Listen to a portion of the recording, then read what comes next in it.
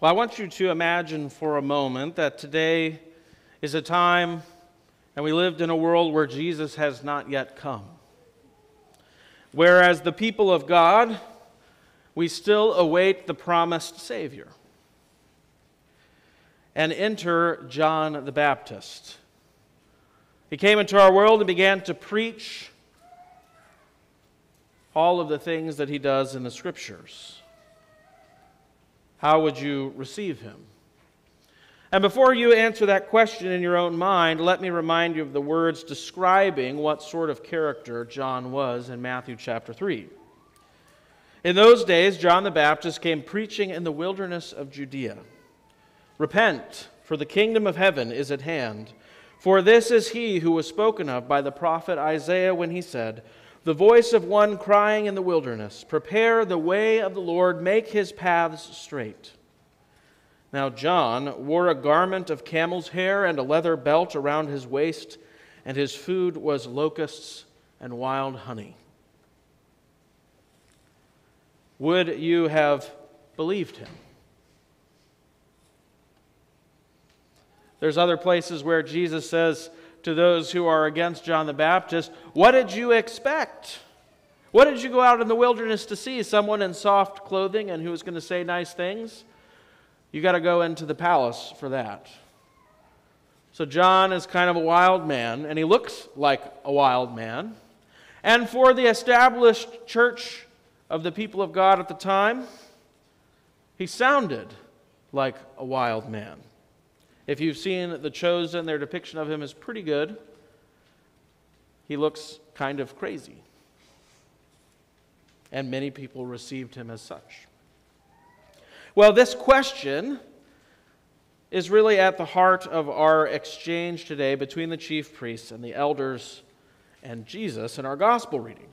Now, I have to say, I should have included 5 more verses in the gospel reading at the end, because we can't really fully understand the exchange until we read those verses. So I'm going to read those now. You can open in your pew Bibles to page 776 if you'd like to follow along. This is going to be verses 28 through 32. So after he says, neither will I tell you by what authority I do these things, the last verse in our bulletin, here's what he says. What do you think? A man had 2 sons, and he went to the first and said to him, son, go and work in the vineyard today. And he answered, I will not.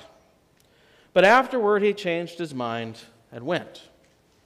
And he went to the other son and said the same, and he answered, I go, sir, but did not go. Which of the 2 did the will of the Father? They, meaning the chief priests and the elders, said, the first. Jesus said to them, truly I say to you, the tax collectors and the prostitutes go into the kingdom of God before you. For John came to you in the way of righteousness, and you did not believe him. But the tax collectors and the prostitutes believed him. And even when you saw it, you did not afterward change your minds and believe him. So I pose the same question to you today. Would you have believed John the Baptist? We'll come back to that in a moment. But even when we make sense of the gospel readings text for today, we're left with the question of what are we meant to take away from this exchange? Well, the first part of answering that question is to deal with the original question posed to Jesus about his authority. What or who gave you the authority to do these things? Now, the context of this question is really important. In the chapter 23 prior to these verses, here's what's happened so far. Jesus had his triumphal entry into Jerusalem to Hosanna, behold, the King is coming, right? Glory to God in the highest. He's driven out, as I mentioned to the kids, the money changers in the temple. So he's come into the temple and he's flipped over tables and driven people out. And then he begins to heal the blind and the lame. All the while, the children, it tells us, are proclaiming his messiahship, essentially. Hosanna to the Son of David. And then we enter in the chief priests and the elders, the ones who are supposed to really know what's going on here in the temple. And they ask Jesus, by what authority do you do these things? Who gave you this authority? That is these things that they're referring to in the question. Well, Jesus has kind of a surprising and somewhat seemingly snarky response to them. He says, well, I have a question for you. And if you answer my question, then I will answer yours. And then he asks them another question about authority.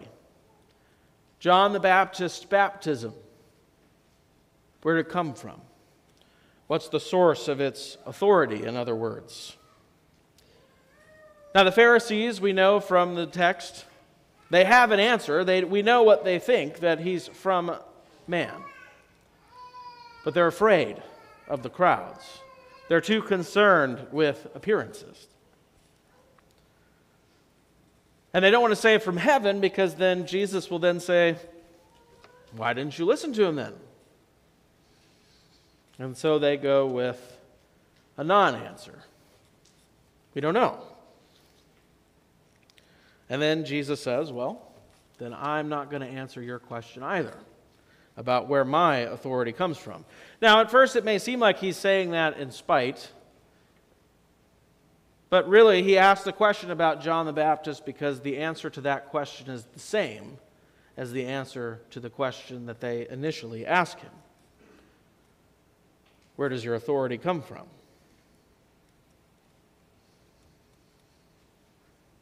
So wait, then for us, the reader, we didn't get an answer to the question either. Where does his authority come from? Well, we don't get the answer here in chapter 21, but we do in chapter 28. But we'll come back to that a little bit later. Now we must turn to the 5 verses I read to you a moment ago. These verses help us understand why Jesus chose to ask them a question about John the Baptist when they asked him about where his authority came from. We get a short parable about a father with 2 sons. And the father says to both of them, go work in the vineyard, and they each have a different response. The first one offends his father by saying, I will not. But then later changes his mind or repents and goes and works in the field. The second one verbally responds correctly to his father and says, yes, I will go. But then he also changes his mind and doesn't go. And then Jesus asks the Pharisees a simple question, or rather the chief priests and the elders. Who did the will of his father? And they answer the first, the one who said no, but then still went. And then Jesus says some rather pointed things to them. He says to them, truly I say to you, the tax collectors and the prostitutes go into the kingdom of God before you. Now I want you to kind of imagine this scenario for a second. These aren't nobodies. You're in the temple. These are the chief priests and the elders. So imagine there's a whole gaggle of pastors up here, the elders of our congregation, and someone says that to them. That's what's going on here with Jesus. Turns out John the Baptist isn't the only wild man, at least from the perception of the established Jewish religious leadership. So why does he say this to them? Well, he says, for John came in the way of righteousness, but you did not believe him. Now, what does he mean by the way of righteousness? What does that even mean? Well, it means that John the Baptist is acting within the gracious action of God that has now begun in Jesus. He's the first part of God's action in the world that leads to Christ in this New Testament. That's why he begins the New Testament as witness to Christ, as the preparer of his way, to prepare and till up the hearts of God's people to receive and believe what Jesus has to bring to do and to say. And how is the way of righteousness, not only with John the Baptist, but with Jesus, to be received? By believing the messenger and by extension, the one who sent him. And guess who did that? The tax collectors and the prostitutes and the Gentiles and the sinners, but not the chief priests and the elders. Jesus tells them, but the tax collectors and prostitutes believed him. And even when you saw that they believed him, you did not afterward change your minds or repent and believe him. Now we see why Jesus' answer to their first question was a question about John the Baptist. For he was the beginning of the revelation of the same authority which drives the ministry of Jesus, the will of the one who sent him. John's task was to prepare the way for Jesus, and Jesus is the salvation of the world. Their authority comes from the same place, God the Father in heaven.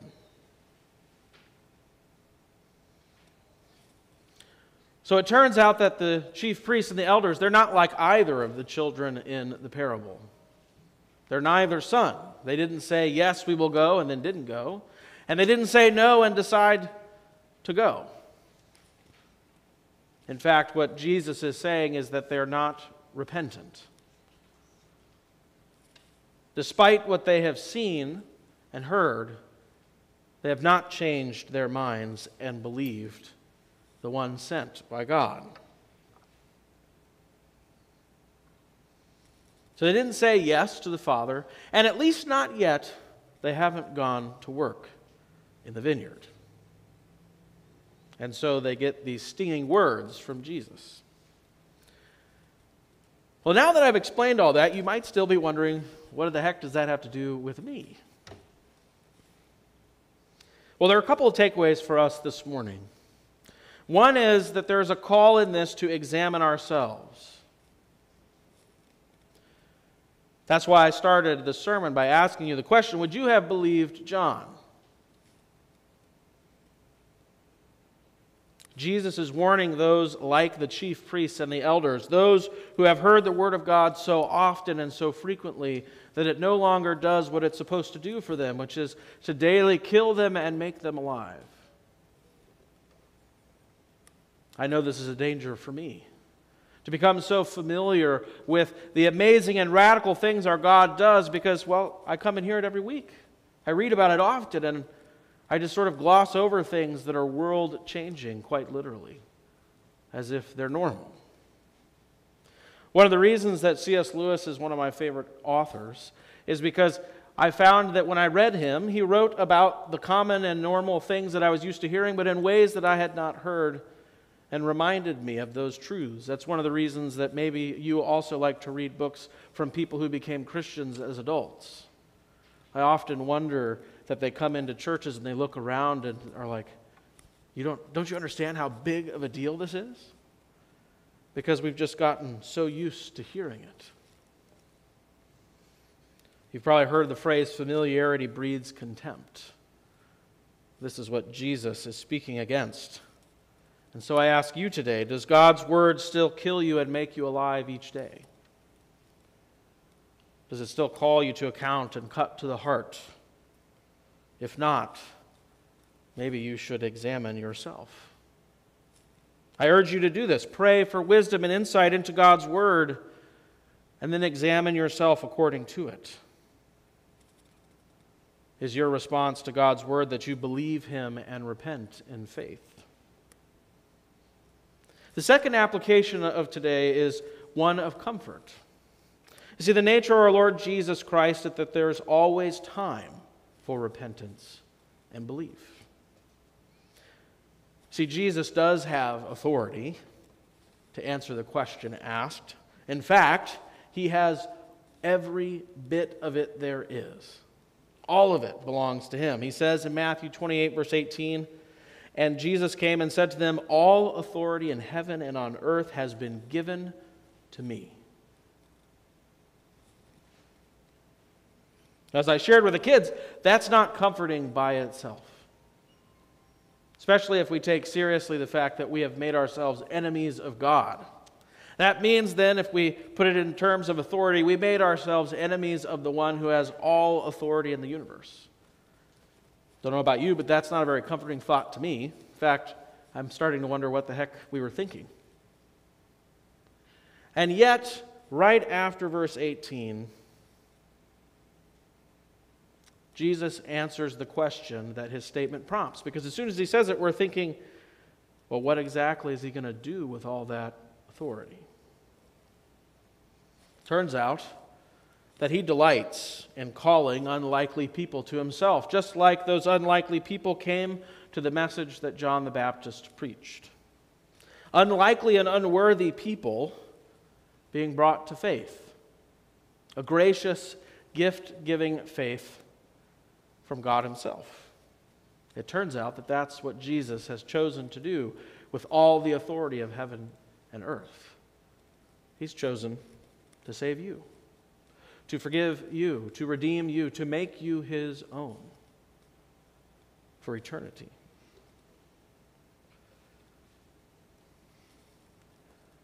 And in case you're doubting whether or not you're worthy, Jesus reminds the chief priests and the elders here the sorts of people that he calls to himself: tax collectors, prostitutes, sinners, Gentiles, all those unworthy of God's love receive it in Jesus. So, dear friends in Christ, maybe you need to do some repenting today in regards to your faith life. Don't be afraid. There's always time to do so until our Lord returns, for he is long-suffering and patient and merciful, and he delights in calling you to himself. For that's what he's chosen to use all the authority that's been given to him for, to pour out of himself completely in death on the cross and risen from the dead. All things have been given into his hand, including you. So may this text today cause you to examine yourself, but also be a comfort to you. For indeed Jesus has authority, and he's chosen to use it for you. In the name of Jesus, amen.